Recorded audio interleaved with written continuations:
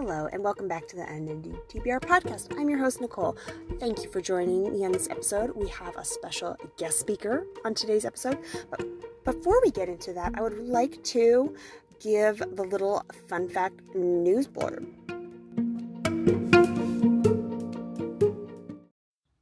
Did you know this time in history,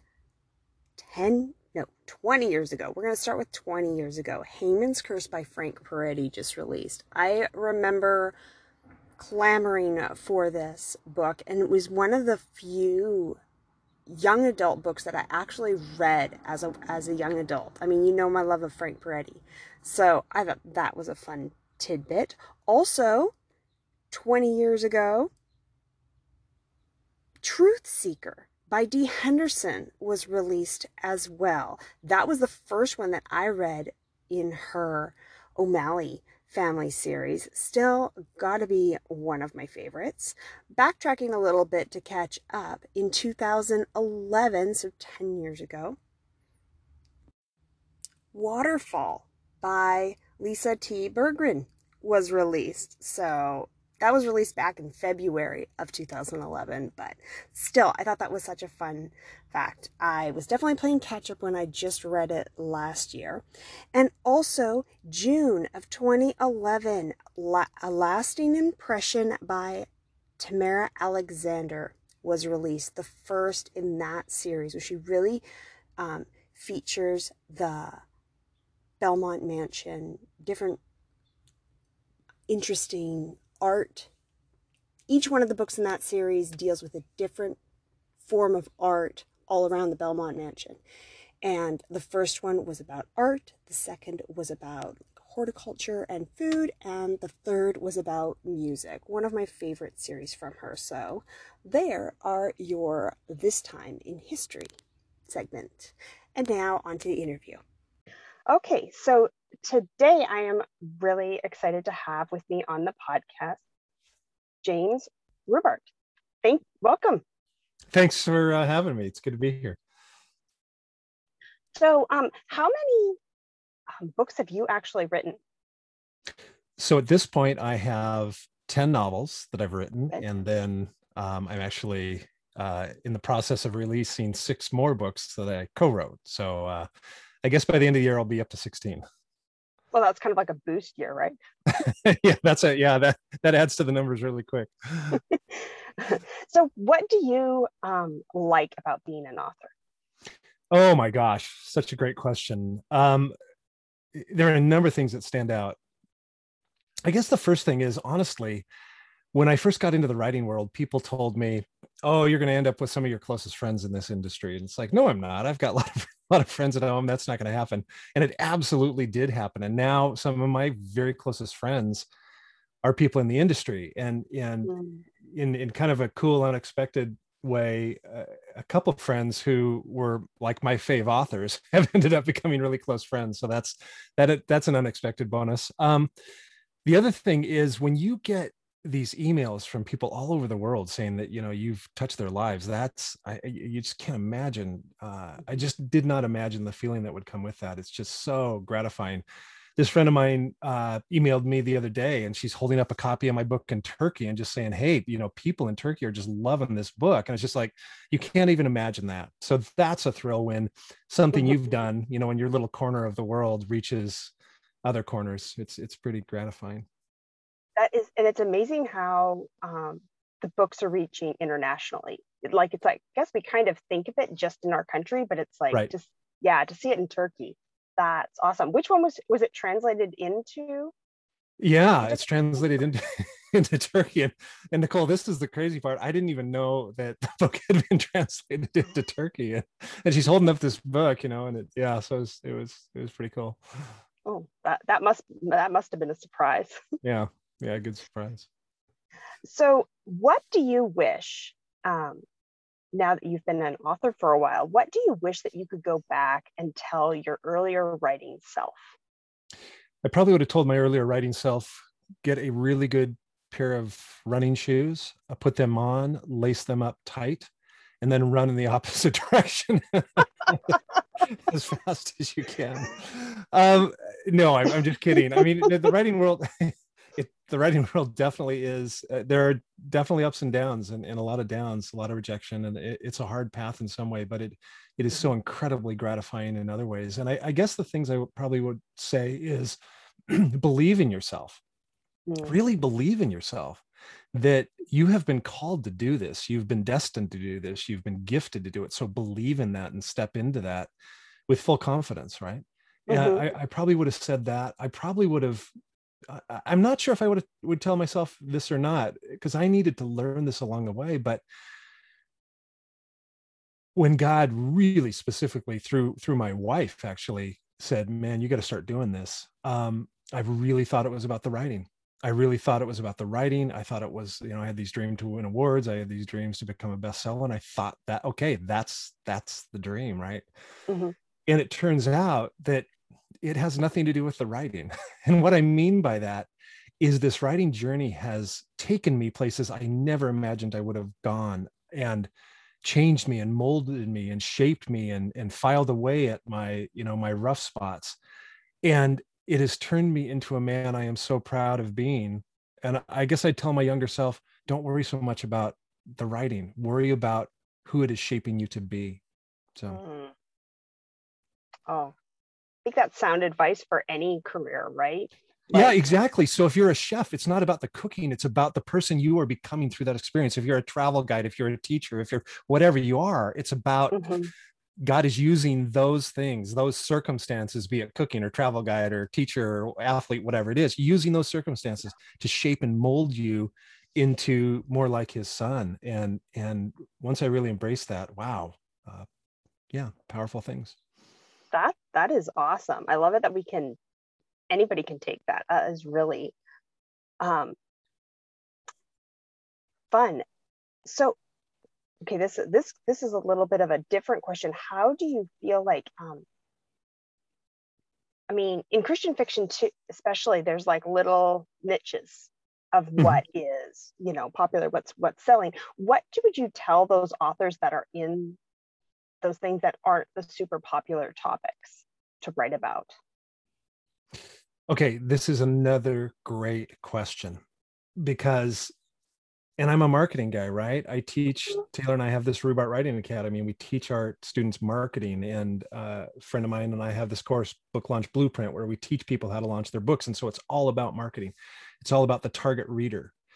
Mhm. And yet I'm going to contradict that, right? So it's like, okay, write your fiction. So for this target, figure out who it is, write to the market. Yeah. Um, but I have not done that with my own career. In other words, I have written the books that God has put on my heart, and I haven't really thought about genre. I haven't thought about who it's going to reach. It's just the book that I feel the Spirit has put on my heart, and I write that. In other words, I guess at the end of my life, I want to go, I wrote the books that God called me to write. I wrote the books of my heart. I wrote the books that just had to come out. Toni Morrison has that famous line where she says, um, if there's a book out there that you want to read and it has not been written, you have to go write it. And that's what I've done with all my novels. I've written the books I wanted to read. And so I realized I could write differently and have higher sales, but that's just not why I'm doing it. At the end of my life, it's not going to be about money or books sold. It's going to be about, writing those books that the Spirit put on me. So I guess I would say to those people, you have a choice to make. And I'm not saying either choice is right. Both choices can be right. Mhm. But for me, I had to write the books and have to write the books that are the books of my heart. And so that's the path I chose. That is really cool because I know there's, as a reader who's just kind of learning little bits of what all goes into the marketing and everything, it's a whole side of it that we don't get to see a lot of. So that is a really Mm-hmm. interesting insight. So I know a lot of your books, ones that I've read, have a very strong suspense thread. What do you feel is a key to writing really great suspense? I think when you're writing suspense, a given is you want to take them on a thrill ride, right? It's got to be a roller coaster. Yep. So that's kind of a given. But the question is, how do you keep that roller coaster interesting? Mm-hmm. Um, and the way I think you do that is you set people up so they think you're going to go left, and then you end up going right. Mm-hmm. And and so when you do that, people are surprised. People are, okay, I got to keep going, I got to keep guessing. And you want readers to guess. You want them to almost figure it out and then not. And then you want to put foreshadowing into your stories way beforehand so that they can think back and go, oh, that's right, I saw that. And so that's some of the playful things you do to keep the suspense going. And I even have done things in my novels where I've put a major clue way early in the book, but I've put it so early that it goes right over people's heads. Yeah, because you So, forget. yeah, you forget. And just my own little Easter egg or my own little inside joke, just being playful. But yeah, that's what I think you have to do, or what I try to do. No, that is really fun, and that is true. It's like when you get into it, then you're like halfway through the book, these little pieces fall into place. That is so fun Yeah, to find as a reader. yeah. So, what book was the most challenging for you to write? I would have to say my first book, Rooms, because um, like I said, my wife was really the one that spurred me. Through her, the spirit really said, it's time to jump into this. And I had no idea what I was doing, Nicole. I really didn't. And so, that book took me, gosh, 5 years to write because Mm. I didn't know anything.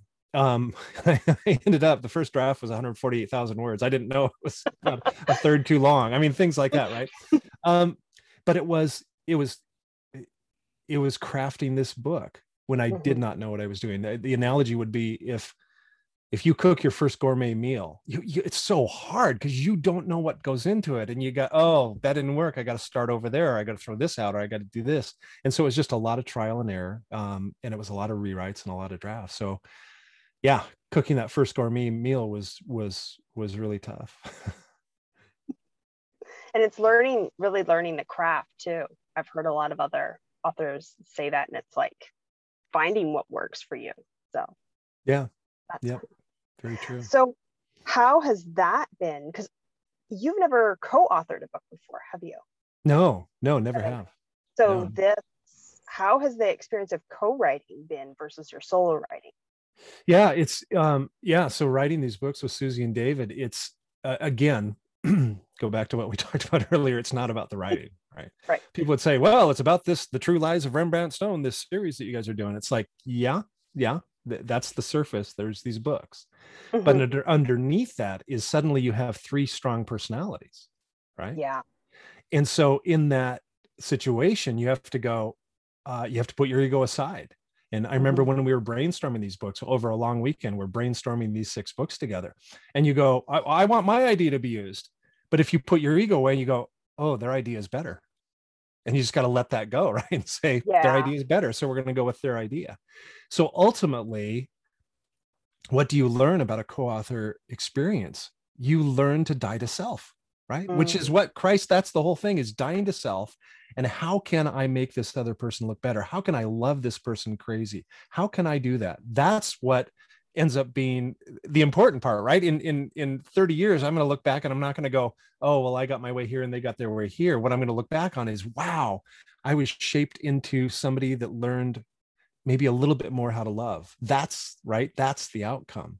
So I just, Nicole, in my life, at this point in my life, that's what I go into every situation with is, what am I going to learn? How am I going to learn to love better in this situation, in these circumstances? There's that verse that says, this is crazy if you really look at the verse, count it pure joy Pure when joy.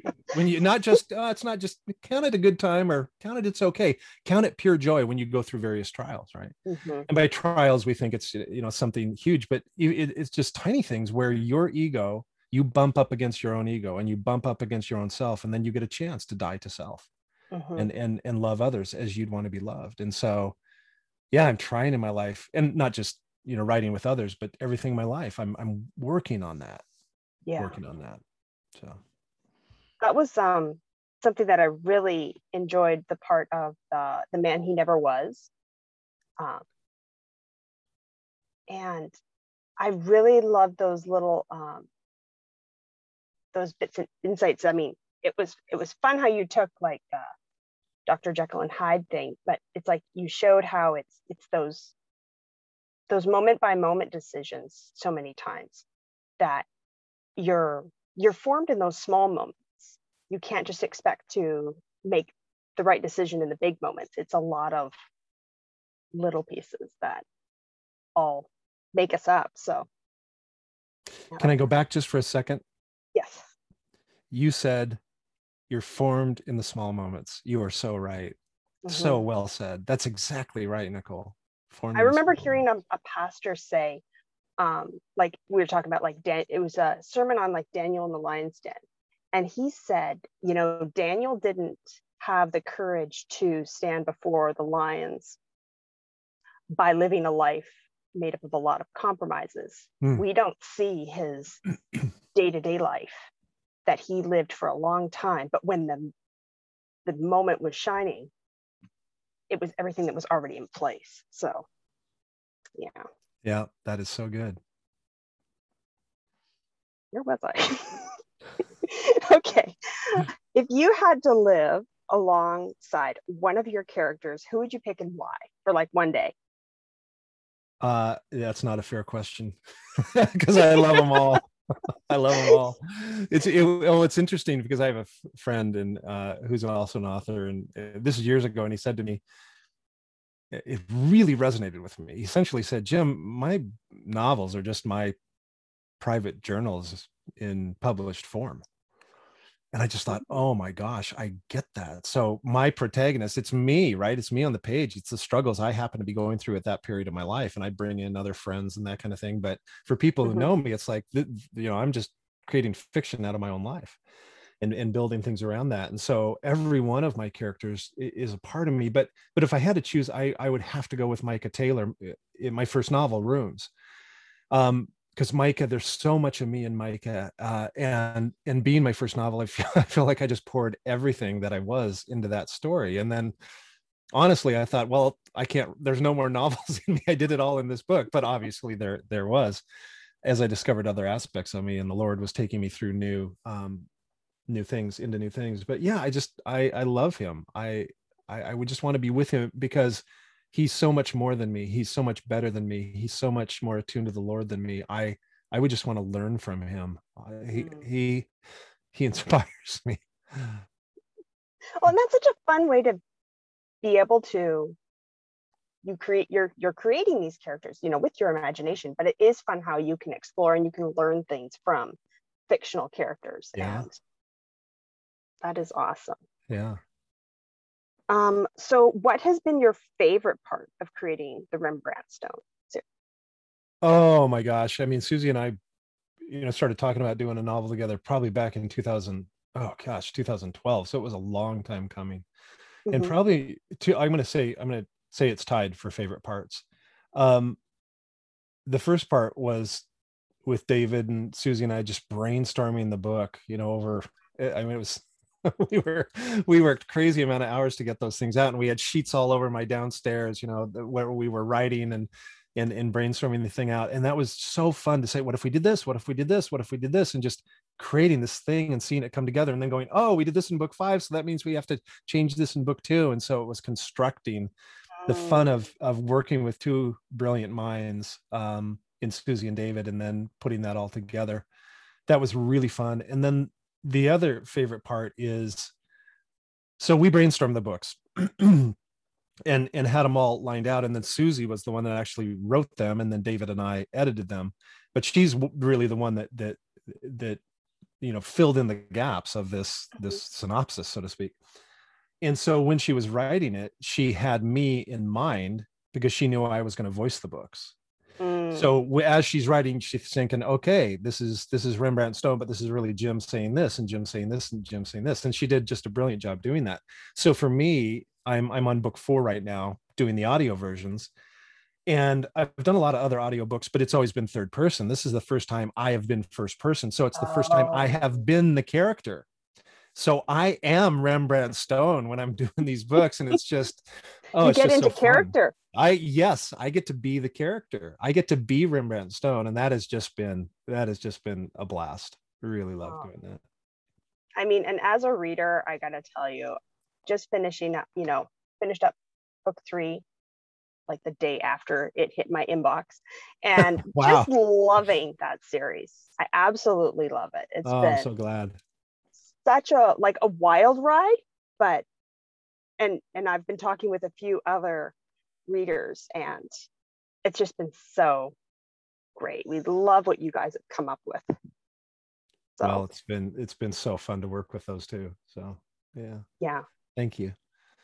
my seriously, my pleasure. It's always great having something different. I haven't read. It's almost, we were talking. It's almost like a serial novel. I mean, it feels like one big story, but it's like you get it in little pieces. Yeah, Just we went into it saying this is like we thought of it as a TV episode, a TV yeah, show, right? Where there's these six episodes. So yep, you're yeah. picking up on that. Mm-hmm. So what's next for you after this? Yeah, what's next for me? So right now I've got a voice book 4, 5, and 6. And then as I mentioned, my son and I have this Rubart Writing Academy where we teach other authors to do what I've done. And so we've got a couple of academies coming up this fall. So I'm preparing for that. And then I'm starting to brew on two things. And one is a new novel from Mm-hmm. just me, that because I haven't written anything for just solo for a couple of years now. So that's building. And then Nicole, I've got this idea which I've wanted to do for a long time, and that's a book on father and sons. Because I don't think there's a lot of great books out there. Because a dad doesn't want to study how to be a great dad. No dad wants to do that. But every dad, or at least a lot of dads, want to be a great dad. So how do they do that? So I really want to take my experiences as a dad, talk about some of the things I did that a dad can go out and do with his son, just Mm. to form that relationship. And so I'm toying with that. So those are a few of the things I'm thinking about. How long sometimes does a like a book usually stew in your mind before you? Is it different with each one, or before you get it down onto paper? Yeah, that's such a great question. Sometimes it stews for a long time. I've got the one I'm working on in my head right now has been stewing for a long time, and other times it'll just boom, it's there. It just Mm-hmm. instantly comes, and or at least the big idea, the high concept, and boom, Mm. it's just in your head, and you can see the starts and the endings almost all laid out. So yeah, just depends. Wow, different with every kind of creation. Yep. So, what do you enjoy reading your downtime? What recharges you? Um, I'm one of those strange people that I love reading everything. Uh, Everything? yeah, I mean by that I mean I'll read biographies, I'll read self development books, I'll read business books, I'll read a lot of fiction, Mm-hmm. memoirs. I'm the type of person that has I have no problem having 6 or 7 books going at the same time. I can keep them all straight in my head, and people go, "How do you do that?" It's just I don't know, just the way my I Do you have to have like separate genres going? Oh no, I can have No. similar genres going. Yeah, it just I'm the kind of guy that I have, most people have 1 or 2 hobbies. I've got like 10 hobbies, right? And so I guess it's the same when it comes to book. I've got just all these books going all the time. So Oh, well, I guess that's a good. I think that's a good mind exercise to yeah, I suppose be it able yeah, I to suppose to be it able to is. switch, right? Mr. Random, yeah, being able to switch. This has been really fun. I really thank you for talking with me. Where can listeners and readers follow you? Where are you most active? What platforms? Yeah, as All far that as stuff. platform I'm most active on, I would say Facebook, Okay. my Facebook page, Twitter, and Instagram. That's probably the best place to find me. And then I'm active on my newsletter. If people want to keep up with me, just go to my website, jameslrubart.com, and you can sign up for my newsletter. Because Nicole, I really feel incredibly blessed where God has taken me with this whole writing thing. And so the newsletter is a way to just it's a way to Mm-hmm. give back. It's a way to encourage people. It's a way to inspire people. If I'd say the one gifting I have in relationships, it's encouragement. And I love encouraging people. So That is awesome. and then the Rubart Writing Academy, rubartwritingacademy.com if people are writers. And then as far as Susie and David and I, it would be rembrandtstone.com. That's our website. And if you haven't tried the book, you can actually go on there, and you can listen to the first chapter. Listen to me read the Oh, first chapter for free. So just to get a taste of it, all you got to do is go to rembrandtstone.com, put in your email, and we'll send you the first chapter. So first chapter. Awesome. Yeah, because in my opinion, that is a series not to be missed. well, thanks. Definitely, Thanks. definitely not to be missed. Oh, well, thank you for Thanks. talking with me. I really appreciate this. Well, you've got a really good style about you, very conversational and fun. And so Thank you again for joining me. It has been a real pleasure to talk with you and can't wait to see what the future holds. Thank you, well, Jim. you're welcome. Thanks, Nicole. Thanks for having me. And yeah, really good to be with you. Okay, awesome. Talk to you next time.